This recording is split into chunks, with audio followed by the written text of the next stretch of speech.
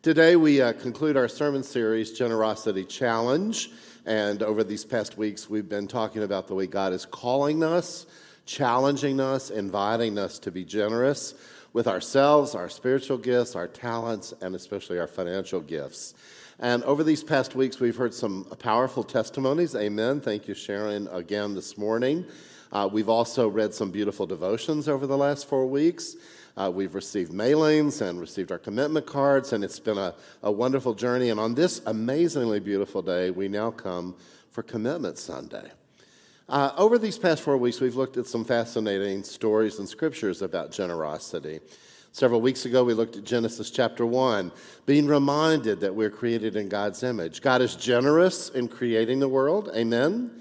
And in turn, we are called to reflect God as we are created in His image, to be generous to others. And then several weeks ago, Pastor Clayton preached on the 10 lepers. One returned to Jesus, fell before Jesus with a deep commitment of gratitude for his life had been transformed. He knew that.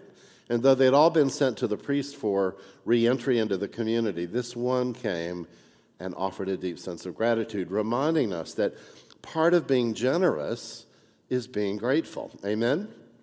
And then last week, we talked about prayer, and we talked about the importance of prayer being our foundational work, our foundational guide for being generous. And we talked about the gift of Abram answering God's call to go to a land he did not know. And we also talked about Jesus calling disciples or apostles or followers after being at an overnight prayer vigil, right? And the importance of prayer. And I think we all agree prayer is important, amen?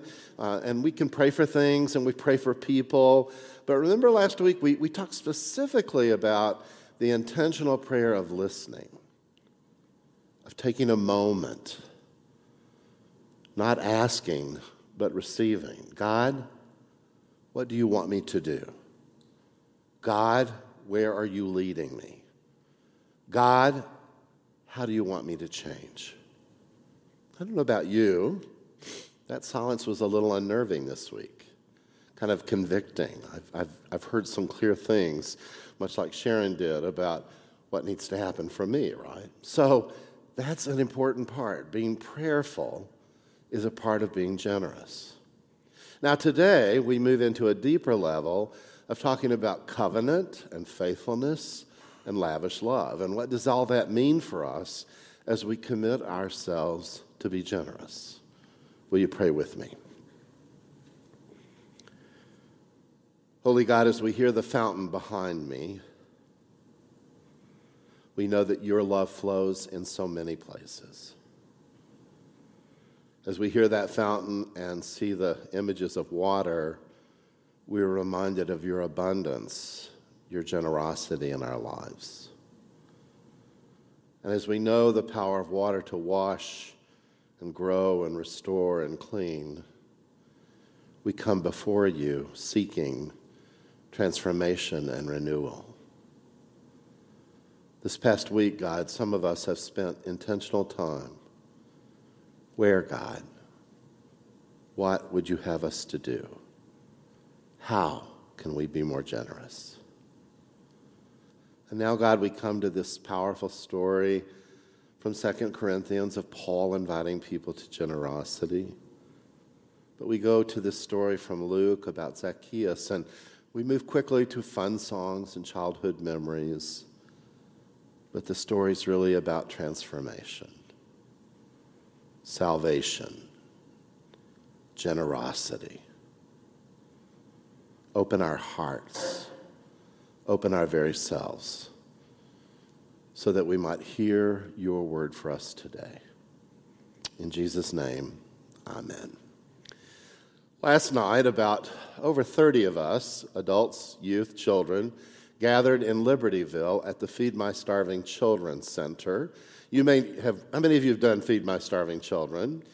For those of you who have not, Feed My Starving Children is a nonprofit Christian organization that invites volunteers in to pack food. It's a mixture of soy and rice and vitamins and other things that then protein that creates a pack that can then travel anywhere, to feed a child and to bring strength to their lives. And they're transformative stories. If you've been there, the slides, the videos are powerful. They're just amazing, right? They're amazing gifts to people. And they're shipped all over the world, right? And locally. So they go to Uganda or Nicaragua, Guatemala, Sudan. All of these different places are served by Feed My Starving Children. It's just less than 2 hours of our time, right? But in those less than 2 hours, which fly by, frankly, we do something pretty amazing, I think. And indeed, it brings life and transformation to children around the world.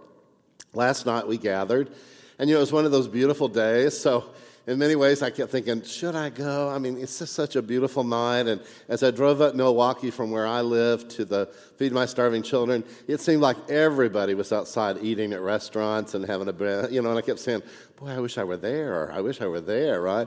But I knew Clayton would be mad at me, so I was convicted to be there. And as I arrived and sat on the bench and got the reorientation and then finally washed my hands, I went into the packing area.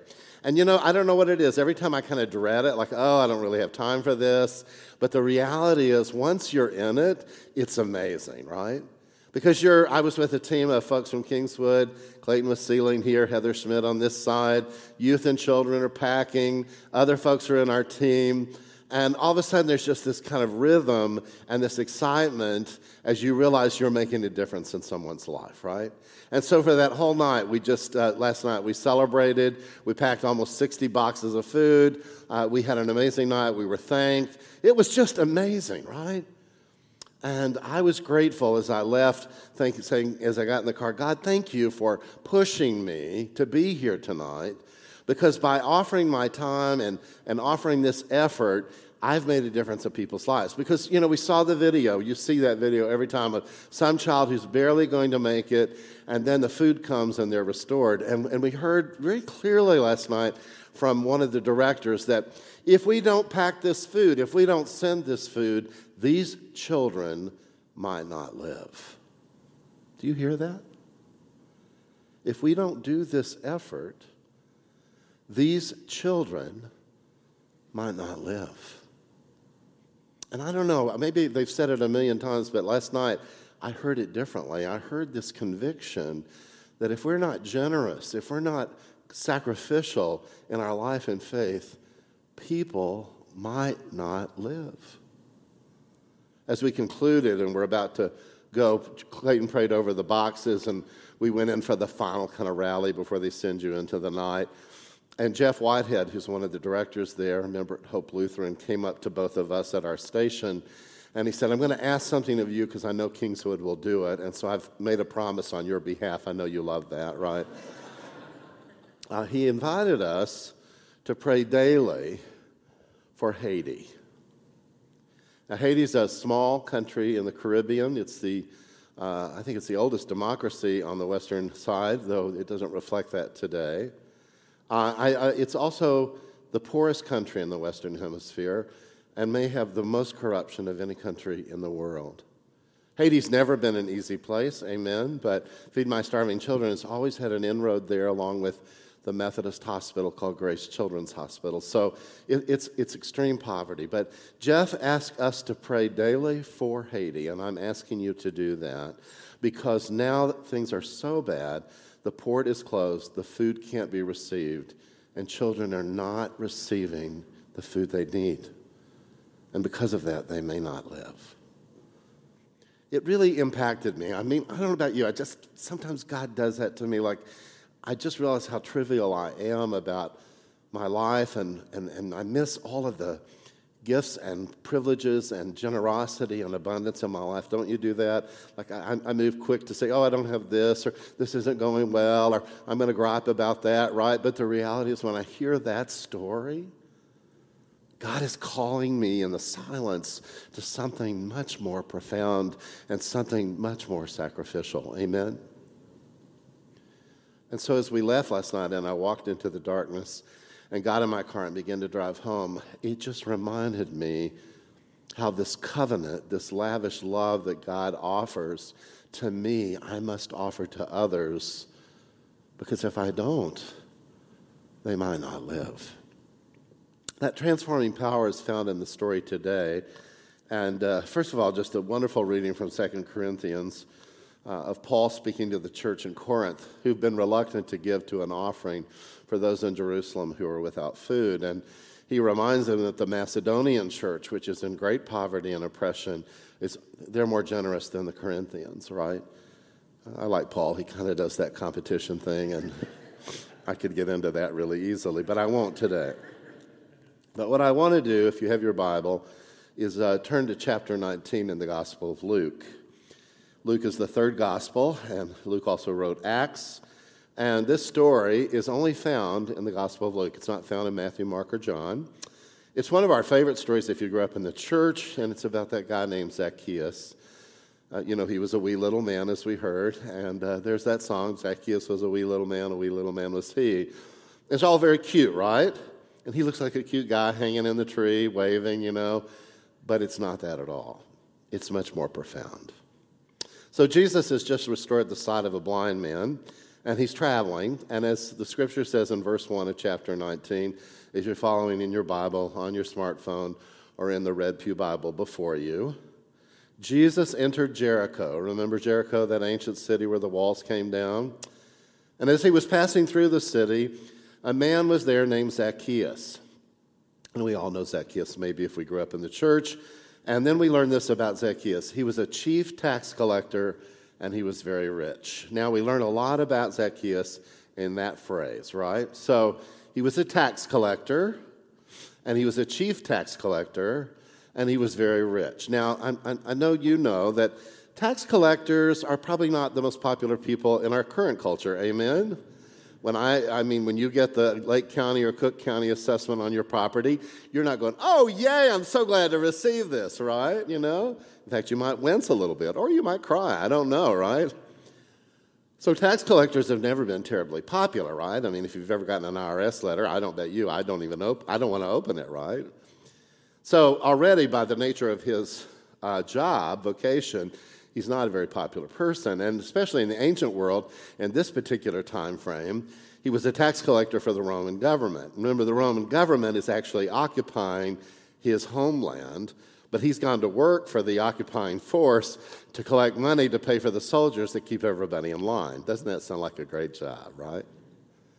We know from the ancient world that tax collectors often collected money at all costs, especially if you didn't have it. And in many ways, they might even collect more than they should so they could stuff their coffers. And that sounds like something not very helpful, right? And then all of that says, yeah, he sounds like a tough guy. But remember, he's a chief tax collector, so he's over other tax collectors. So not only is he practicing this process, but he's training other people to do it as well. So you can imagine Zacchaeus was not a popular man, amen? In fact, according to the law, the Levitical law, because he was collecting money for this oppressing force and touching that money, he probably was unclean, and most likely, either because of his reputation, because of his job, or maybe literally ritual uncleanliness, he probably wasn't welcome at the synagogue or into temple life. So Zacchaeus, though very rich, had very little connection maybe. We don't know, but it seems that way by the way he acts. So you get a sense of who Zacchaeus is. So it's a little different than a wee little man in a tree, right, waving at you, right?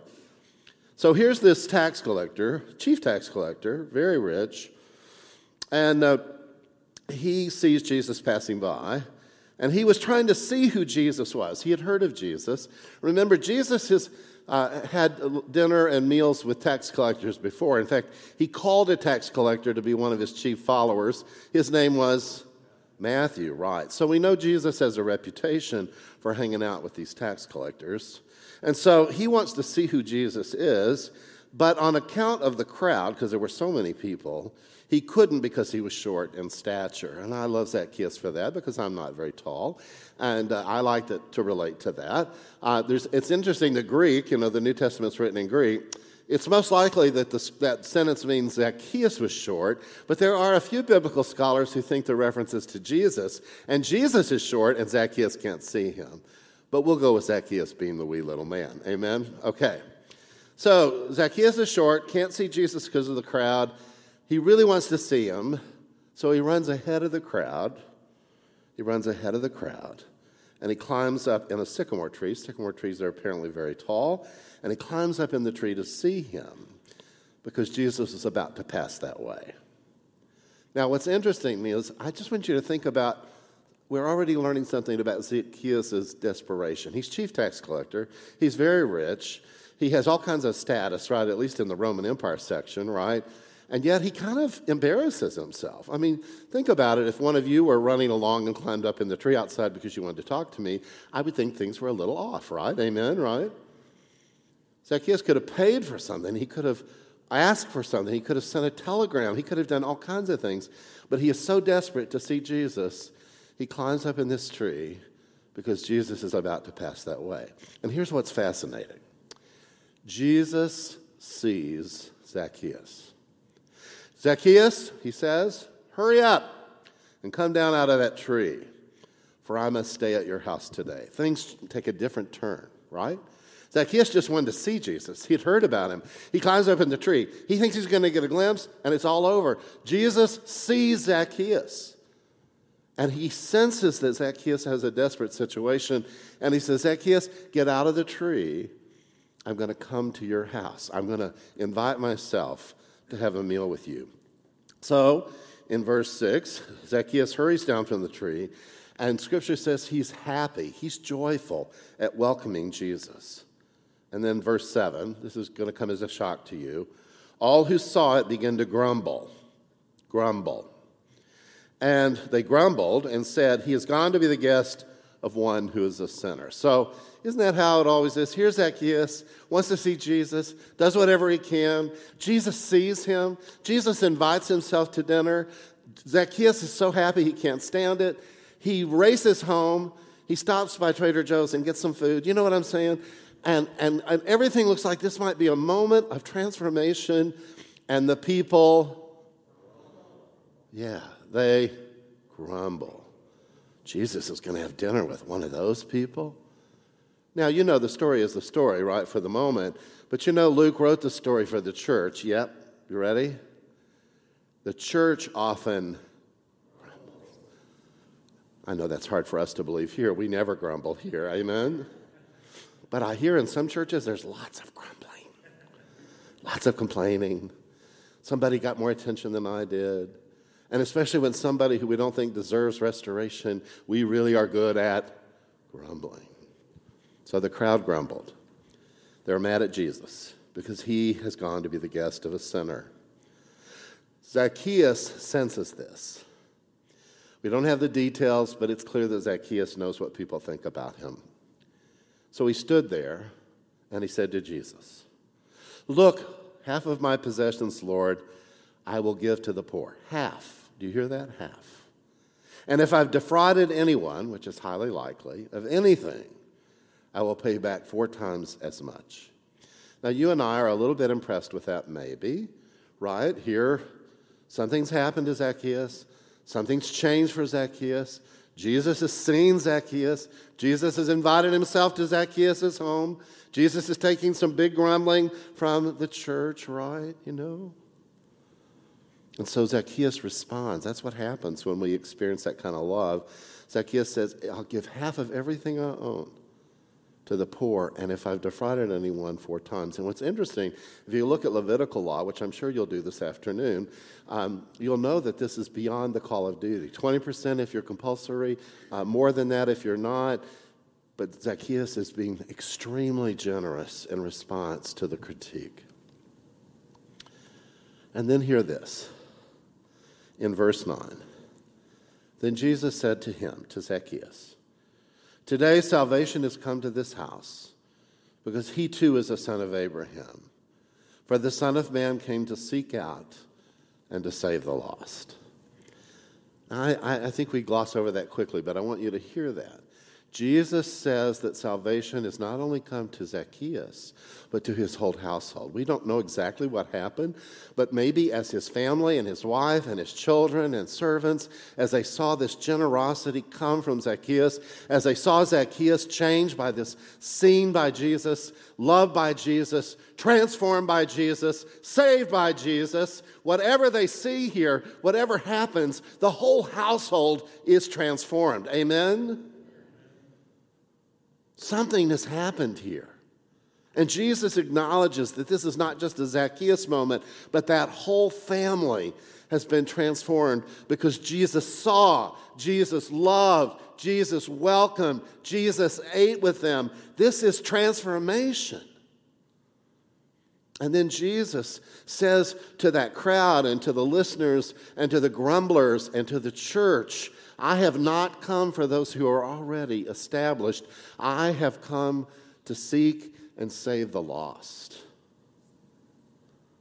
Too often, we as the church, me included, think it's all about us. Amen? Well, you're awfully quiet today. It's about us. And certainly our relationship with Jesus and his transformative power and our salvation is critical. But too often we think it's about us when it's not about us. It's about the lost, the forgotten, those on the edge, the hungry, Haiti, Guatemala, El Salvador, Ukraine, our local neighborhoods, people who are homeless. Do you see what I'm saying? It's the folks that are hard for us to even be around. And Jesus is saying, I didn't come for those who are established. I came to seek out and save the lost. Amen? Amen.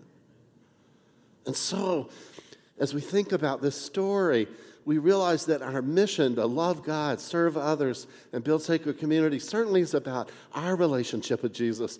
But how are we sacrificially committing ourselves, our gifts, our generosity for the sake of others on the margins? Amen? Right? Several weeks ago, I did a wedding for Taylor Barrett. So I don't know if you know Taylor. He grew up in this church. He and Nicole were married in Wisconsin a few weeks ago.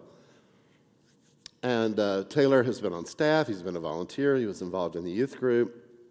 And he's just a great guy and deeply committed to Jesus. And we were talking. That's the kind of wedding it was. Like, you know, he has time to talk to the pastor. That often doesn't happen at the wedding, right? But he had lots of time. And we were sitting at a table chatting, and he said, I love Jesus. And he said, I love the church, and I love Kingswood. And I said, well, what are the things that you really love? And you know what Taylor said? I thought it'd be my preaching maybe, or maybe the Sunday school or youth ministry or the choir, not to be, I'm sure we're all good people, right? But he said, you know what was really transformative for me? The trip to Guatemala. You may not know that before the pandemic, we had a mission relationship. We went to Guatemala almost every year to build stoves or a water tower. We did all kinds of things. I said, Guatemala? Yes, Guatemala. I've been 3 times, he said. He said, I'd go tomorrow if you'd let me. He said, there's something about being with folks who have nothing that reminds me of what I'm called to do. And he said, I experienced Jesus there more fully than anywhere else. That touched me. It's like listening.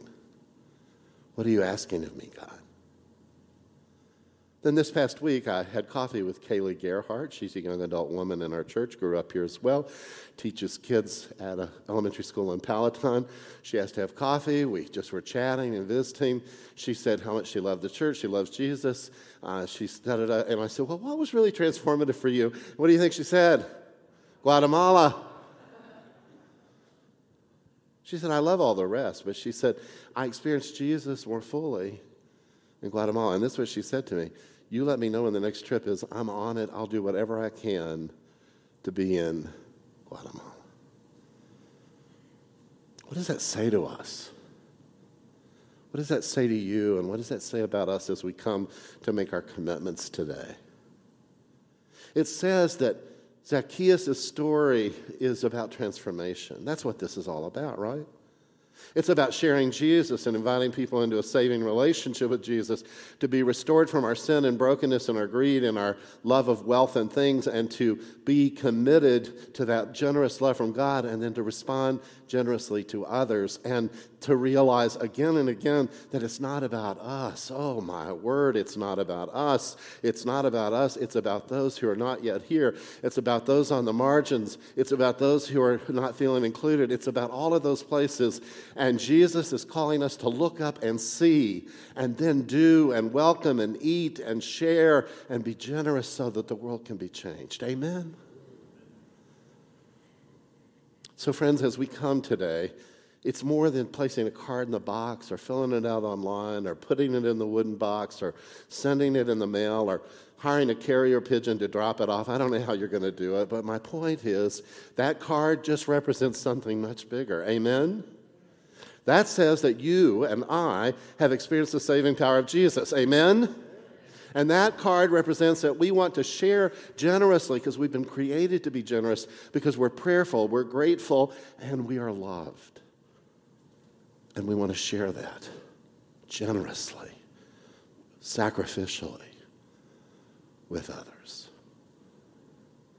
Because if we don't, they may not live.